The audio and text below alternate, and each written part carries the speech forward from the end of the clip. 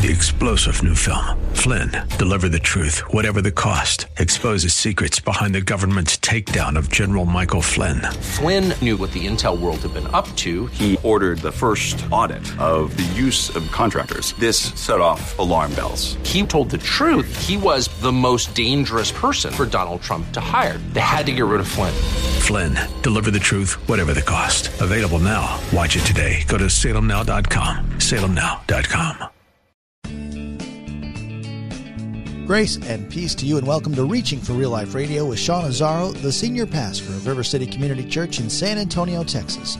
A church that exists to help people just like you find the real life you were created for and find it to the full. That's what Jesus promised in John 10:10. And today we continue in this series in the book of 1 Corinthians. Today we're in chapter 11, where Paul tells us to be imitators of Christ. So what does that mean? What's the Bible's perspective on engaging with the culture? I mean, can you follow his truth and be in the world? Well, Sean will share the answer. It can be done, but it is not easy. ReachingForRealLife.org has this full message, sermon notes, and series available for free. But if you feel led to bless this listener-supported radio ministry, then please do so today, right now even. It's a place to give at ReachingForRealLife.org. Today's part 2 of the message called Culture Clash. Pastor Sean is in 1 Corinthians chapter 11 and Matthew 7. It's time for Reaching for Real Life Radio. Husbands, wives, submit to your husbands as unto the Lord, for the husband's head of wife as Christ the head of the church. Husbands, listen, love your wives as Christ loved the church and gave himself for her. Well, I love her. No, that's not what it says. He gave himself for her. Where did he do that? On the cross. Ooh. No, we're not sure about that. Can we switch, God? Because she's a good leader. She's got some good ideas, and I could support her and encourage her, because that whole cross thing looks painful to me. And he's saying, husbands, love your wives the way Christ loved the church and gave himself for her. And in that, what we see, and this is so important, when we talk about headship, we have to understand God is teaching us something about his authority. And he is giving the husband and the wife the opportunity in the home where people are made, where people are raised, to teach about authority. Husbands, he has chosen you to represent the authority of Christ and the way Christ carried out his authority. Remember what Jesus said? I didn't come to be served, but to serve and to give my life as a ransom for many. That's how Jesus exercised his authority.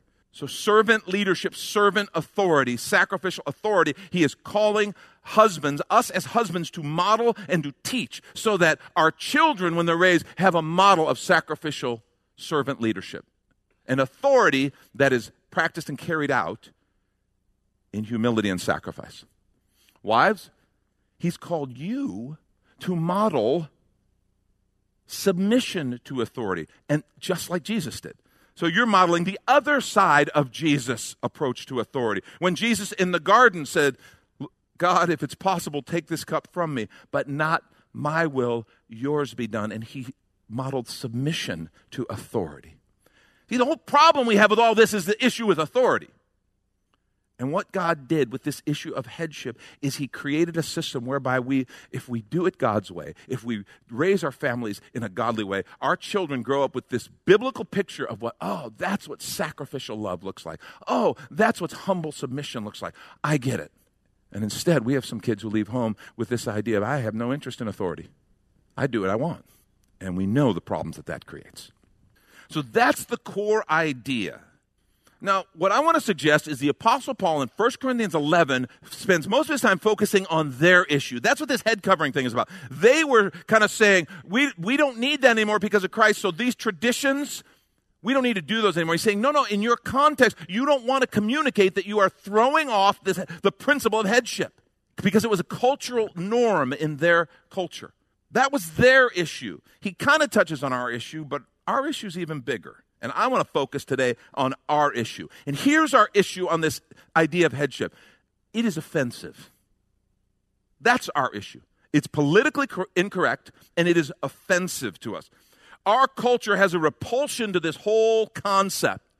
This is offensive in our cultural interactions.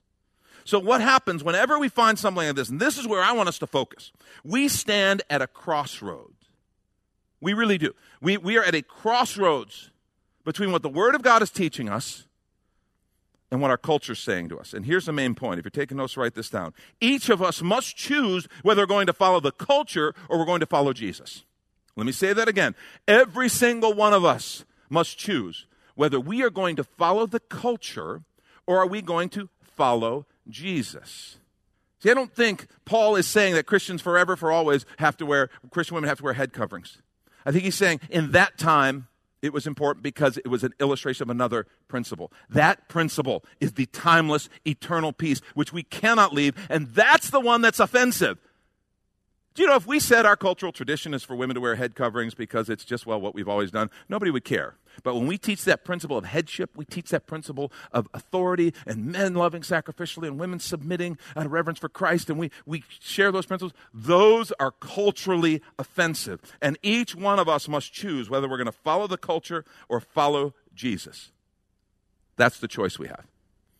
Remember what Jesus said in Matthew 16? Verse 24 through 26, Jesus told his disciples, if anyone would come after me, let him deny himself and take up his cross and follow me. For whomever would save his life will lose it, but whoever loses his life for my sake will find it. For what will it profit a man if he gains the whole world and forfeits his soul? Or what shall a man give in return for his soul? See, that idea of taking up your cross, we say it, we even have songs. So beautiful. Yeah, what's not beautiful to them? Okay? Wasn't talking about jewelry. Take up your cross. I got mine on, Jesus. I'm in the club. Yeah. That is not at all what he's talking about. Take up your implement of execution. Come, take up your electric chair and follow me. What? If you prefer your lethal injection, come after me. For you, I've got a gallows. And for the exotic among us, a guillotine. Pick your poison. Maybe just poison. The whole point is it's a mode of execution. A cross to them was not the way we see a cross. A cross to them was, what? Jesus, that sounds a little crazy. Think of a cross. That's where people are horribly, brutally executed. He says, yeah. See, you want to save your life, you got to lose it. You want to lose your life, you'll find it. See, our soul is on the line. Jesus says there's something significant. We have to be prepared. We have to be prepared to stand out. We walk in the biblical context instead of the cultural. People are going to look at us kind of like we look at the Amish. The day is going to come when you talk about people who walk in sexual purity, those quaint people with their antiquated rules. People who really believe that God created things the way they are. He made them male and female, and that we don't just get to kind of make it up as we go along. We're going to be those out of touch people who, do they have horse and buggies? I mean, what do they have electricity? I don't know.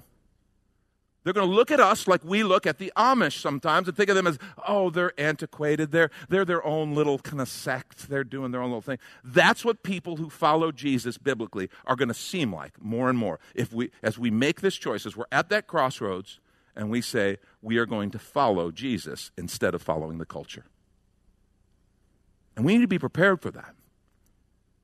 I have to tell you, the last 7 months have been one of the most difficult seasons I've ever experienced in church ministry. I feel terrible for young pastors who maybe they're in the second, third year of their new church plant and they're just starting to get up and running and they're like, hey, 2 months in a row we made payroll. It's awesome. And then COVID hits.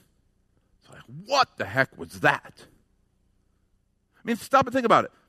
This pandemic where we are unbelievably divided over how to respond, over what are the right mechanisms. How do we live life in the midst of a pandemic? We're divided. And then throw on top of that huge racial division. Racial division that seems to be getting worse, not better. I mean, honestly, it seems like it had gotten so much better where people were starting to say, you know what, we're all just one. And we're kind of working at getting rid of some of these personal things, but we are beginning to walk together. And then it has exploded in the last 10 years into where we are today. And the division is unbelievable. And then I read something about us having an election coming up. Had you heard about that? I don't know if you were aware. talk about division, I have not seen as divisive an election in my lifetime. And I've seen some pretty divisive elections. Notice the common thread, all three. Division, division, division. Remember, that's the main thing that Paul is dealing with in the book of 1 Corinthians, because they were so carnal they would divide over anything. Well, there are so many different opportunities for us to divide. When Paul's whole point through this whole book over and over and over again is the answer is to follow Jesus together. Follow me as I follow Christ. A few observations about following Jesus. Number one, following Jesus means he is leader and Lord. Some of you are sitting thinking, but I don't want a leader. Any of you praying this morning and thinking, you know what I need? Lord, give me another leader in my life. It's like we don't want another leader. We want to do what we want to do. A lot of people don't even want God because we want to be God, with a small g. It's not like we're megalomaniacs, but we're like, I want to do my own thing. I don't want a leader. I don't want anyone telling me what to do. What's interesting is not only is he your leader, but he places you under other leaders, which makes it worse because at least he's perfect. He's perfect. Not one of the other leaders that he places you under is perfect. Not one. He places you under leaders in government. Like, oh, God, can you believe it? But the scripture says, yep, none of that authority could exist if God didn't institute it. And he is God's instrument. That leader, he or she is God's instrument in your life for good. Yeah, but they're corrupt. Do you realize God can work through corrupt leaders to help you become the person he called you to be? I don't think it's good to have corrupt leaders. I don't want corrupt leaders, but I'm just saying if there are corrupt leaders, God's not somehow going, wow, I didn't bank on that. I am sorry, my bad. All bets are off. You do every man for himself. Go. Yeah, that's not God's. God knew when he established authority, he knew there would be leaders who were not perfect. That's the only kind he has to choose from. Governmental leaders. He's placed you under church leaders. Now, they're fine. They're all good. But I'm just saying. That way too much laughter for that one. Okay? That was serious. No, church leaders. And I got to tell you, there's lots of people going around today who I'm a Christian, I just don't do the church. Or I'm not a Christian, I'm spiritual. That's one of my favorites. Which means I do what I want. I'm my own theologian. And the reason, when you start talking to these people who say, well, yeah, I love Jesus, I just don't love Christians. Or I love Jesus, but I'm not a part of any church. What you dial down to, why? Tell me why. And boom, boom, boom, boom, you'll ultimately get down to where some leader hurt them. A leader, it's not just a church. Church is all of us. It's nebulous. No, there's a face. There's a name. Somebody hurt them. And instead of taking that hurt to Jesus, instead of dealing with it biblically, which the Bible gives us how to deal with hurt in the church, how to deal with conflict. Because, man, God knew that there would be this iron sharpening iron thing that would happen as we were in community together, and that good things would happen in our character and our soul as we learn to live together and work things out and follow Jesus together. None of us being perfect. But instead, there's a whole lot of people who said, yep, I'm out. And they are now the sole arbiter of faith and doctrine in their life. And I got to tell you, I've not seen that be good for people. And largely it's because of authority. Because we don't understand authority. We don't want to submit to authority. And so we want to be a free agent as much as we can. It doesn't work that way. Following Jesus means he is the leader and Lord, not us. It's a blow to my pride because I want to be the boss. It's a blow to my flesh because I want to do what my flesh wants to do 24/7. Problem is, that's not how it works. And when you become a person who says, I'm going to follow Jesus, I'm going to follow his leadership, now you're going to be out of sync. And now you're going to, more and more as we follow Jesus, we are going to be those out-of-touch people who just don't get it. And this is the part where we take a quick minute to remind you you're listening to Reaching for Real Life Radio with Pastor Sean Azzaro, the listener-supported ministry of River City Community Church, in this message called Culture Clash. It's in the series on unity called One, which is available right now on the sermon page at reachingforreallife.org. And while you're there, if you've been blessed by this teaching, your gift of any amount helps this radio ministry continue to help others. Just find that Donate tab at reachingforreallife.org. In fact, your gift of any amount today will get you the latest book from Pastor Sean Azzaro. 302 Books, a division of Salem Media Group, presents A Pilgrim's Guide to the Spirit-Filled Life, Rediscovering the Gift of the Spirit, authored by Sean Azzaro, pastor of River City Community Church in San Antonio, Texas. Growing up in and around Pentecostal churches, I really learned to appreciate the role of the Spirit in the life of the believer.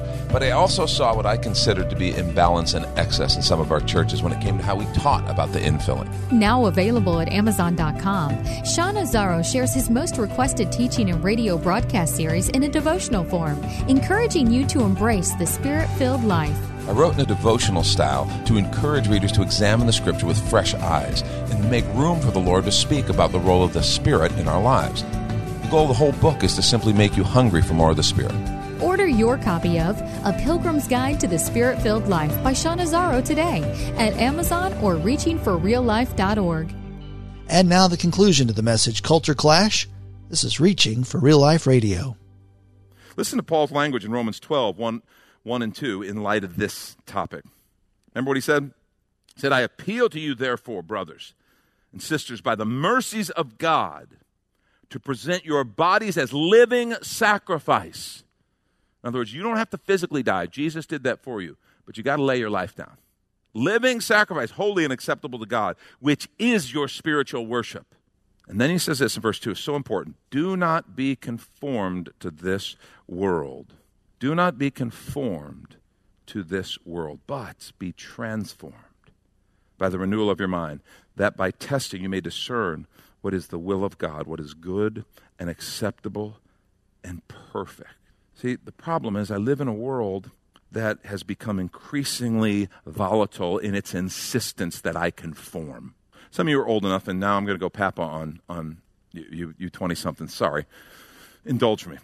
You may not know this, but there was a day when tolerance was considered something to be sought after. We, 15, 20 years ago, we were told, those of us who believed in certain biblical, moral, ethical things, we were told, no, you need to learn tolerance. We need to tolerate people who are different. Now, in fairness, at the time, I rejected that because tolerance in and of itself is not a virtue, right? Because it depends on what you're tolerating. If I tolerate evil, that's not virtuous. Okay, so tolerance is just a thing. It depends on what I tolerate. But now, the people who were the tolerance crowd, who were saying, you Christians are no, you need to learn to tolerate. Now they've stopped tolerating. There's no tolerance. It's like conform or else. We will hunt you down. And you just understand, there is a lot of pressure to conform. A lot of pressure to try to become like everyone else. See, each of us must choose whether we're going to follow the culture or follow Jesus. I choose to follow Jesus. Second, following Jesus changes how I approach his word. Following Jesus changes how I approach his word. And this is one that is really relevant for us. Listen how Jesus talked about his word. Matthew 7, 24 through 27. He said, everyone then who hears these words of mine and does them will be like a wise man who builds his house on the rock. He's talking about your life, but in his words, but he's comparing it to construction on a solid foundation. He'll be like the wise man who builds his house on the rock. The rain fell, the floods came, and the winds blew and beat on that house, but it did not fall because it had been founded on the rock. The pandemic came, race riots came, the election blew and beat on that house, but it did not fall because it had been founded on the rock. Everyone who hears these words of mine and does not do them will be like a foolish man who built his house on the sand. And the rain fell, the floods came, and the winds blew and beat against that house, and it fell, and great was the fall of it. See, following Jesus changes how I approach his word. And here's a question. I want you to hear this, because this is so common, it's been largely accepted in Christian circles. Do I look for ways to align his word with my beliefs rather than the other way around? Do I look for ways to align his word with my beliefs and practices or with what is culturally expedient? Do I look for ways to explain his word away? Well, it didn't really mean that, or it didn't really say that. Or do I do what we as followers should do? I build my life on that word. So I align my beliefs and my practices with what his word says. I want to suggest so many Christians are so desperately trying to avoid being out of alignment with the world. It scares us silly. trying to make our message palatable to the world, and it doesn't work. Jesus said it wouldn't work. Jesus said, if they persecuted me, they're going to persecute you. And so this is trying to kind of figure ways where we can compromise and figure ways where we can kind of soften the word a little bit, because that's kind of hard. What we're doing is we're taking the truth that leads to life and blessing, and we're twisting it and trying to merge it with something that demonstrably leads to death, to destruction. Do I look for ways to align His words with my belief and practices, or, as I should, do I look for ways to align my belief with His word? See, I would rather, if you don't believe it, just say it. If you don't believe the word, you don't believe in God, you don't believe the word, don't try to play games, just say it. I don't believe it, I don't think it's true. Boom. And get on with your life. The book of Revelation, it actually says He would rather you would be cold than lukewarm. It says you've got to be hot or cold. Because if you're lukewarm, I'm just going to spew out another. And here's the problem with being lukewarm. Here's why it's a more dangerous position. Because you're kidding yourself. You're fooling yourself. At least if you're cold and saying, I don't believe it, I'm not walking in it, let the chips fall where they may, at least you know where you stand and you know what position you're in. And I think it's easier to reach that person than the person who's self-deluding by saying, oh yes, I'm a follower of Jesus, but they keep explaining away the scriptures that tell them to follow Jesus. They keep explaining away biblical truth, biblical principles. And more they just kind of merge our faith into this kind of nice version of worldly living. That is not our faith. And I think we'd be better off just acknowledging it, saying, I don't believe, and then let God deal with our hearts accordingly. See, last week we talked about a surrendered heart. That's what a surrendered heart is all about. Each of us must choose whether we're going to follow the culture or follow Jesus. Last thing, and I'll close with this. Following Jesus requires that I trust Him completely. Following Jesus requires that I trust Him completely. See, following is a step of faith. I'm not going to follow someone I don't trust. And you understand, this is kind of scary. We know we are saved by grace through faith. The same faith that saves us is the faith that empowers us to follow Him. And if I don't believe Him enough to follow Him, I might not be believing Him enough to actually let Him save me. It's like, well, but with salvation, I'm just saying a prayer and hedging my bets. That's not faith.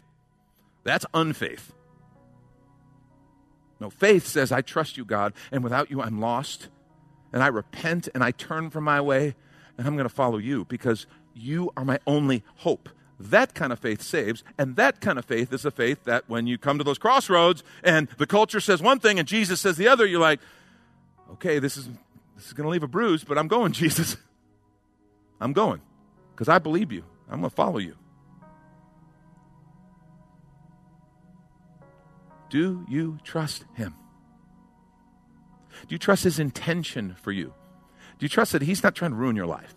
He's not trying to take anything fun and joy-filled and ruin it. Like, well, earth is going to be hell on earth, but heaven will be awesome. Or do you believe that He wants to give you love, joy, and peace here on earth? His Holy Spirit in you. His life lived out in Christian community. No matter what we have to walk through together. We're walking through together with Him and with the body. I have to trust His intention for me. I have to trust His power to do what He said. It's this promise. We read it all the time. John 10 and 11. The thief comes only to steal, kill, and destroy. And the culture is one of His main tools in doing that. The flesh, the culture, the world. The thief comes only to steal, kill, and destroy. I came that they might have life and have it abundantly. I am the good shepherd. The good shepherd lays down his life for the sheep. My question for you is, do you trust Him? Do you trust Him enough to follow Him? If you have a hard time with what Paul was saying in 1 Corinthians 11, because, man, it's just politically incorrect. Do you trust Him enough to say, yeah, I'm not sure political correctness is getting us a great product. I'm not sure it's getting us great fruit in our lives. I want Jesus. I want to follow him. So in my home, in my family, in my marriage, I'm going to practice God's assignment for me. We're going to walk in mutual submission to him. To him. What about all the other ways that the culture says, go here, and Jesus says, go here? Who are you going to trust? I don't care how offensive it is to the culture. I want to follow Jesus because I've seen what he does. I've tasted and seen, and he is good. I encourage you today, follow Jesus with all your heart and let him bear the fruit in your life that he intended the whole time. That's Pastor Sean Azzaro. You've been listening to Reaching for Real Life Radio. If you'd like to hear this full message in the series called One, it's available right now on demand at reachingforreallife.org. And we'd also love to hear from you on our Contact Us page, or even better, your financial gift helps this radio ministry continue. Find the Donate tab at reachingforreallife.org. But of course, you're invited to visit and join us at River City Community Church, located on Lookout Road, right behind Retama Park, right next to the Real Life Amphitheater. If you'd like to call the church, the number is 210-490-5262. As Reaching for Real Life Radio is a service of River City Community Church. We hope you join us again next time as you travel the road to real life. 3-star General Michael J. Flynn, head of the Pentagon Intelligence Agency, knew all the government's dirty secrets. He was one of the most respected generals in the military. Flynn knew what the intel world had been up to. He understood its funding. He ordered the first audit of the use of contractors. This set off alarm bells. The explosive new documentary, Flynn, Deliver the Truth, Whatever the Cost, uncovers the facts behind this scandal. Flynn told the truth. He was the most dangerous person for Donald Trump to hire. I find out the worst enemy that I'm going to face in my life is right here in America. They took my assessment and they wanted me to change it. And I was like, I'm not changing it. They had to get rid of Flynn. With in-depth interviews, archival footage, and never-before-seen personal records of the man behind the headlines. I just felt like I was drowning. Flynn, Deliver the Truth, Whatever the Cost. Available now. Watch it today. Go to salemnow.com. salemnow.com.